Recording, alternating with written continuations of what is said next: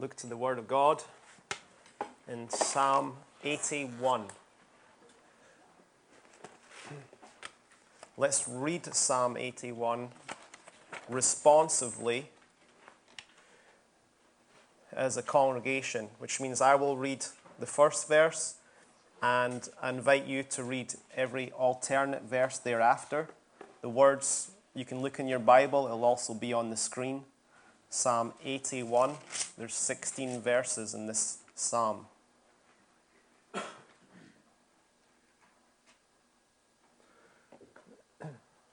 Psalm 81, read responsively. I'll go first. Sing aloud unto God our strength. Make a joyful noise unto the God of Jacob. Take a psalm and bring hither the timbrel, the pleasant harp with the psaltery. Blow up the trumpet in the new moon, in the time appointed, on our solemn feast day. For this was a statute for Israel, and the law of the God of Jacob. This he ordained in Joseph for a testimony when he went out through the land of Egypt, where I heard a language that I understood not. I removed his shoulder from the burden. His hands were delivered from the pots. Thou callest in trouble, and I delivered thee. I answered thee in the secret place of thunder. I proved thee at the waters of Meribah, Selah. Hear, O my people, and I will testify unto thee, O Israel, if thou wilt hearken unto me. There shall no strange God be in thee, neither shalt thou worship any strange God. I am the Lord thy God, which brought thee out of the land of Egypt. Open thy mouth wide, and I will fill it. But my people would not hearken unto my voice, and Israel would none of me. So I gave them up unto their own heart's lust, and they walked in their own counsels. Oh, that my people had hearkened unto me, and Israel had walked in my ways. I should soon have subdued their enemies, and turned my hand against their adversaries. The haters of the Lord should have submitted themselves unto him, but their time should have endured forever. He should have fed them also with the finest of wheat, and with honey out of the rock should I have satisfied thee. Father God, thank you for all 31,000 plus verses, sentences that you have cared to write to us by your Holy Spirit in various forms, whether they be songs or prophecy or history or letters, Lord God. We thank you for all of it, and we want to receive your word in our hearts. We pray now, God, that by the power of your Holy Spirit, that you would take what you've spoken in the past and apply it to our hearts today, and just use it to build us up, so we would be the church that you want us to be for your honor and glory. In Jesus' name, amen. Psalm 81.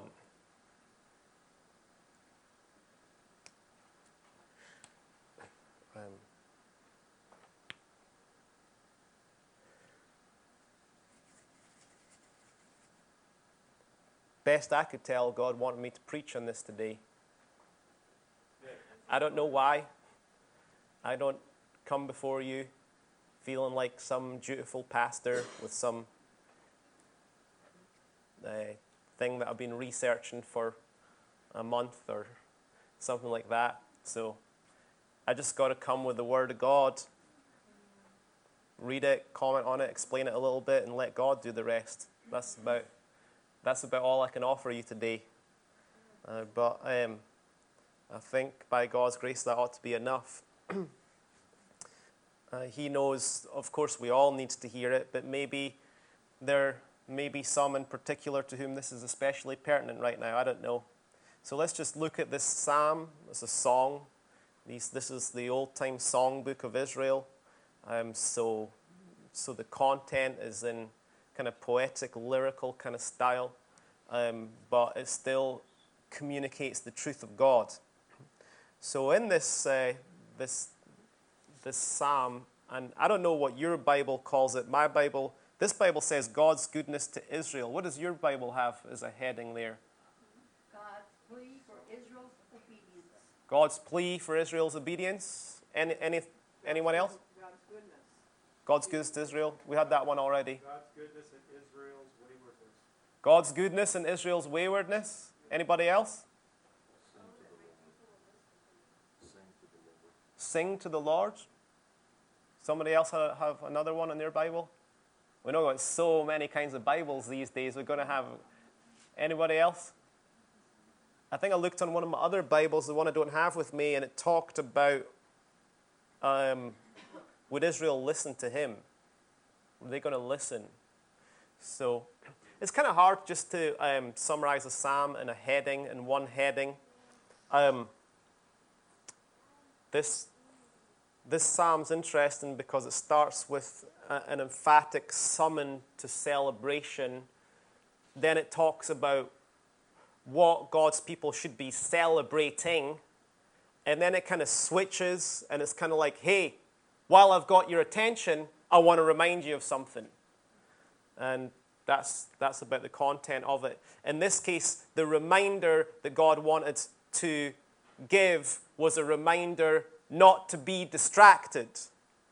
Not to be distracted, not to wander off to false hopes. Because if you do, you're going to miss a lot of what I want to touch down on planet Earth. And that's kind of what he had in the last 4 verses we read together. So let's just look at these different sections and just see what God's saying here. And like I said, let Holy Spirit do the rest. But in verses 1 through 5, we have this kind of summons to celebration, if you want to call it that. We are summoned to celebrate. We actually have something to sing about as Christian people. Hey, you can't take your first step into the kingdom of God without having something huge to celebrate. The fact that you've heard him, he's called you, and he's saved you. Because that's the first step in the kingdom right there. And it's enough. Hey, I don't know if anybody's got a little kind of thank the Lord, praise the Lord, daily thankful list. A couple of us started doing it about 8 years ago or so, where we wrote a list of 31 things, and so that for every day of the month, we had something to praise God for, right? So for example, today's the first day of the month, and on the first day of the month, of course, I praise God for Jesus Christ, because he needs to be number one, but also praise God for Jennifer Lynn Farmer as well. So those 2 things I praise God for on the first day of the month. But, if we lost our thankful list, or we were having a really kind of one of those bad mental days that you have when your brain just doesn't work at all. Do you ever have days like that? Hey, guess what? It's really easy to figure out what to praise God for. He saved you. If you had nothing else to praise God for, if you had nothing else in your life, every single day you could praise God that you're not going to spend eternity in hell, and that you get to know him and walk with him free from sin and free from bondage to sin. And actually, he goes on to speak about that here. Sing aloud unto God our strength. God's just so extravagant. That we don't just get to say it in words, but we can say it with a melody as well. Like we sang this morning. And you could even get pretty fired up about it and raise your voice a little bit. Now, I don't know if that word aloud in the biblical context, I don't know if you could use that as justification for 110 decibels, Lisa. I know we've had some situations with 110 decibels, because I don't know that they had anything that could make 110 decibels back then. But you can get loud. There's definitely a place for that, and it's within its proper boundaries. Sing aloud unto God our strength. Make a joyful noise unto God. It's exciting just to have something to celebrate. God is looking for people to worship him. It says it in John's Gospel. When the woman in the well was debating Jesus about this mountain or that mountain, he's like, God is seeking worshippers, people that will give him the praise and the honor and the glory. He needs it, we need it, he wants it, and he's extravagant about it. But the neat thing is, here in Psalm 81, there's this kind of summons, and of course Israel, they had these appointed feast days. And the commentators are kind of divided on exactly what feast day this psalm may have been referring to. I mean, it mentions in verse 5, deliverance from Egypt, which would be the Passover. But they had other days in the year, the Feast of Trumpets, whatever it was, or the New Year, the civil and the religious New Year, and all these appointed times. And what interests me is it says, this he ordained, verse 5, in Joseph for a testimony. Verse 4. This was a statute for Israel and a law of the God of Jacob. That in the Old Testament, there was literally a written law. On these days, you will praise God. We could actually probably do with a little bit more of that today. But here's the trick. We were talking last week about Old Covenant, New Covenant, and I was saying, do you have like New Covenant issues? Everybody's like, no, I'm fully New Covenant Christian and all that. And I'm like, well, if you have this, and this, then you have New Covenant issues. If you have guilt, you have New Covenant issues. And we kind of went into that last week. It's on YouTube if you want to review it. But right here, he said, in the Old Covenant, they needed to have a law to tell them to praise God. Should we need that anymore? Should we have to wake up on Sunday morning and think to myself, oh man, I've got to go to church today. I guess I've got to praise God. Oh well, better be a good, dutiful person and go and praise God, I guess. What is, somewhere it says in one of the Psalms, in the day of his power, his troops will be what? Willing. And that's the new covenant. He's put his law in our hearts. It's like, man, I get to praise God today. I'm going to praise God every day, walking down the street or in my prayer closet, but on Sundays, the day appointed for the Church of Jesus Christ, I get to go praise God with a whole bunch of other people. Well, kind of try and stop me. Try and stop me. Yeah, it doesn't have to be a law anymore, although I do believe there's a Christian precedent for that, but it should just be flowing out of our hearts. And if not, then it just gives us a little kind of indicator, hey, do a checkup from the neck up and in the heart, because there could be something going on there if you're not bursting to praise him. He can help us. So there was this call to come and celebrate. We're still called to be a celebrating people. We've got a lot to celebrate, a lot to be fired up about. We don't need to be forced into it anymore. Hey, we want to do it all the time. But then he goes on in verses 6 and 7, and he talks about who and what we celebrate. And I mentioned this already. If you can't find anything else to praise God for, if you're having the worst day of your life, if terrible things are happening, and that happens, right? Yes. That happens. He saved us. Amen. You know? It's like Pastor Schultze said to the devil on that boat across the English Channel. Remember that from Pastor Schultze's life story? I'm drawing a blank. How did that go? He was dry heaving in the English Channel on a ferry across the English Channel, and he was a new believer, and he said, "You devil, if I have to spend the rest of my life in hell, I'm going to praise God until you spit me out again." And let's be real, people. We all have bad days. Sometimes we have bad weeks, bad months, bad years.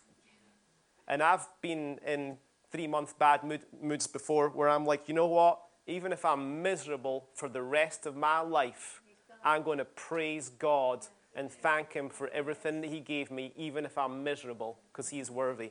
So yeah, it goes on as if you have to, but it does go on to specify in verses 6 and 7 who and what we're praising and celebrating. I removed his shoulder from the burden, his hands were delivered from the pots. This, of course, is referring specifically to ancient Israel in Egypt when they were slaves. Such a powerful symbol of our salvation, isn't it? God knows how to paint a picture. He doesn't have to use a brush. He cannot ordain history to paint a picture. And to know that those children of Israel were literally slaves with taskmasters, with nothing but slavery and servitude every day of their lives. That's what we were like when we served sin. And it says in verse 7, Thou callest in trouble, and I delivered thee. I answered thee in the secret place of thunder. I proved thee at the waters of Meribah. It's almost like God loves to do that, isn't it? You know, go ahead, ask me to do something. I love it.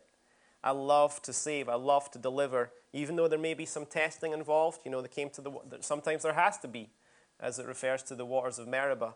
So yeah, we're called to worship. We're called to praise. We've got a God that is worthy of worship and praise, and He's done miracles in our lives. Even if you gave your heart to Jesus last night, you've got a universe to praise God for the rest of your life, without anything else that He's going to do for the rest of your life, but He will.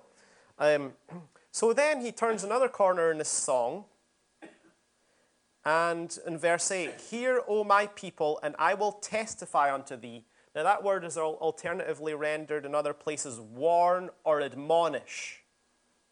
Okay? Now praise and thanksgiving is always a good place to start when you want to tune into God, right? And you want to just get out the white noise of the busyness of life and the distractions and just kind of buckle down and say, now what is God saying? So that's what they're doing here. Okay, now that you're praising me, now that you're tuned in, now that I've got your attention, I want to warn you. I want to admonish you, which means to literally get us in the right frame of mind. Remember that commandment in verse 9? Remember that commandment, people? There shall no strange God be in thee, neither shall thou worship any strange god.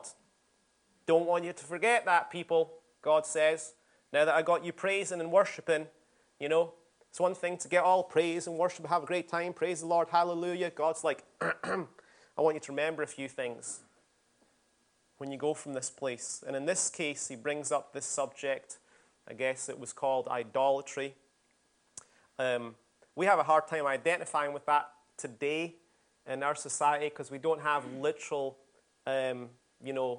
images like they do in some nations today. But there's plenty of gods in America. There's plenty of things that give us hope, which is a false hope, which we put our hope in, and plenty of things that we run after, plenty of things that we spend our time, our finances, and our energy and our thoughts on, which is where our hope is centered, that are not and is not Jesus Christ Himself. And knowing Him. There's plenty of things like that in America today. But he said, now, while I've got your attention, let's just think about this for a second, people. I am the Lord thy God, which brought thee out of the land of Egypt. Don't forget that now. That's where your hope needs to be. Open thy mouth wide, and I will fill it. You just look for about as much as me as you can get your hands on, and I will give it to you, and I will satisfy you. You don't have to have your hope in other places. It's kind of like getting distracted from God, getting distracted by the busyness of the world, the things the world put their hopes in. Verse 11 and 12. But my people would not hearken to my voice. Here's one of the key statements in this psalm. In Psalms, I'll help you to understand when you read a psalm, there can be various throwaway statements and various background and things going on, but a lot of times it'll crescendo to one statement. It'll be like, here's the one thing I wanted to say. This is all building up and this is all reaffirming, but here's the punchline, okay? A lot of these psalms have punchlines like that. But my people would not hearken unto my voice, and Israel would none of me. So I gave them up to their own heart's lusts, and they walked in their own counsels. Apparently, and we know this from reading the Old Testament, that God's very chosen people, the law was not in their hearts, and His Spirit was not inside of them, and a stony heart that they did not have a heart of flesh given by God and the Spirit of God. And because of that, they constantly, it was idolatry, idolatry, idolatry. You know, we asked about what were the days of Elijah. You know, it was governmental oppression, but it was also idolatry in Israel. I mean, Israel's whole history is a history of idolatry. As soon as they got started with God, they were worshiping other gods, putting their hope in other things, and it's just basically all the way through the whole of the Old Testament. It was like the key sin of Israel was idolatry. So God's like, well, I got your attention. Remember, please remember, don't have any other hopes. Don't get distracted from me by anything. Because thank God that although idolatry was the sin, some may say, of Israel of old in the Old Testament, thank God that we're not like them, right? Yes and no. I mean, as I said, again, what we said last week, we are under a new covenant that is inside of us. So we have a new heart, and we have a new spirit inside of us.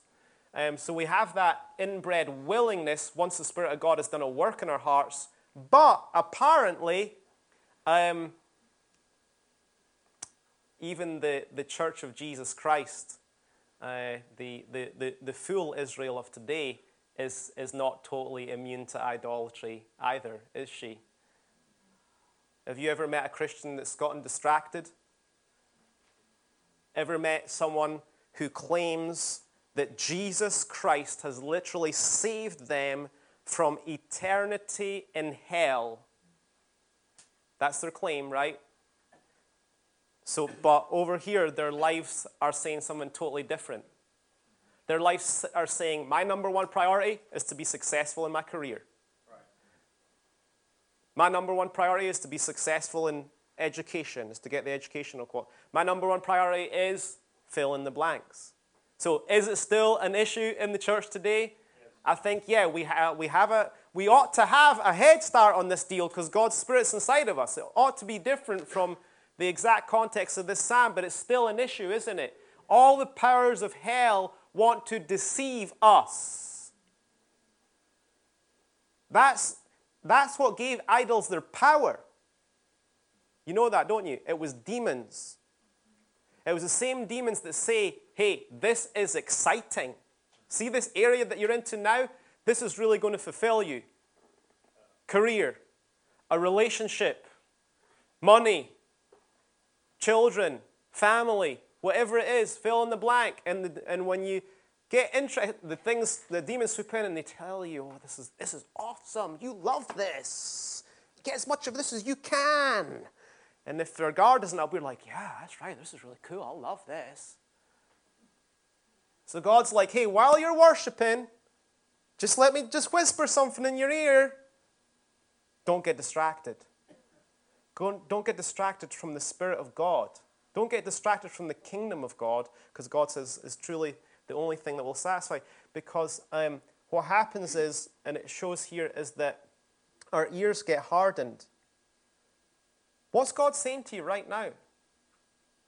What's God saying to you at this season in your life? What's God saying to you this week or this month that is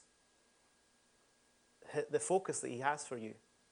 Hey, this is where I'm leading you. This is where you need to focus on life right now. This is what I'm calling you to. What is the Spirit of God saying? But when we get away from that mentality of worship, the ears get harder and the voices of the false hopes shout louder. We're more susceptible to them. And then the way that this psalm finishes is it talks about the consequences of being spiritually distracted from God, led astray by false hopes. And it starts in verse 13 with an O. It's not the only time in the Bible that there's an O. The O of God.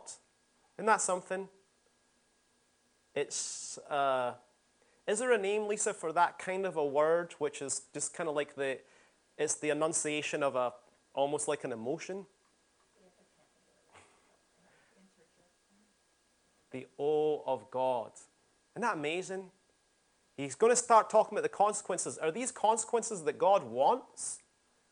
He's like, that there was a heart in them that they would keep my commandments and obey them always. Oh, that my people had listened to me, and Israel had walked in my ways. Verse 14. And he talks about what could have happened, what could have been, right?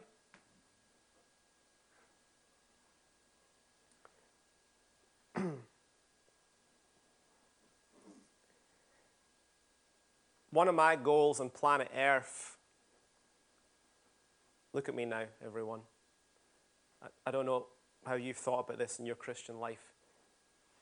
I think when we get to Judgment Day, by God's grace and by God's keeping power, hallelujah, we're going to hear, well done, my good and faithful servant. And it says that no flesh will glory in his presence. I think every single one of us will have the revelation in that moment that it was his grace alone that got us in. Right. We're not going to be like, oh, I did a great job at that. Thanks, God. We're going to be like, I think it's going to be a scary moment, just for an instant, where I'll be like, right now I have the assurance of the Holy Spirit that I'm his child and I'm going to be with him. But I think on that day, when I see him, I might wonder for a second. And then finally, when he says, enter into my rest, I'll be like, whew. And it's going to be like that, just praising him and him alone forever. But one of the things, maybe there's going to be like a little room saying, come on in, my good and faithful servant. But check this out.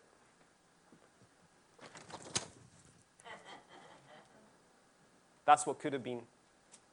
This is the room or the cavern or the cave or the warehouse of what could have been, of what I wanted to bring down to planet Earth through you. There's the O of God. Because God wants to do it. For who? For himself and his glory. And you get the blessing of being part of it. But for himself and his glory. There's the O of God.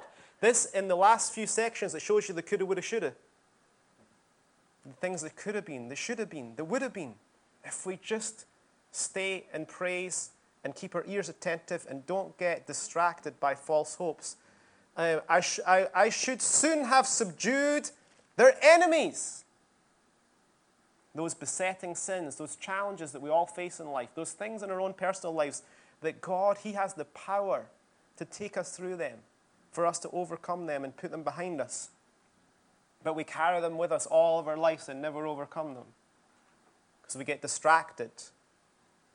The haters of God should have submitted themselves unto him. Let me give you this rendering. Verse 15, Amplified said, had Israel listened to me, this is another benefit of not being distracted, then those who hated the Lord would have come cringing before him, and their defeat would have lasted forever. I think today, so 14 and 15 could be summarized in God granting victory over internal and external enemies and challenges, right?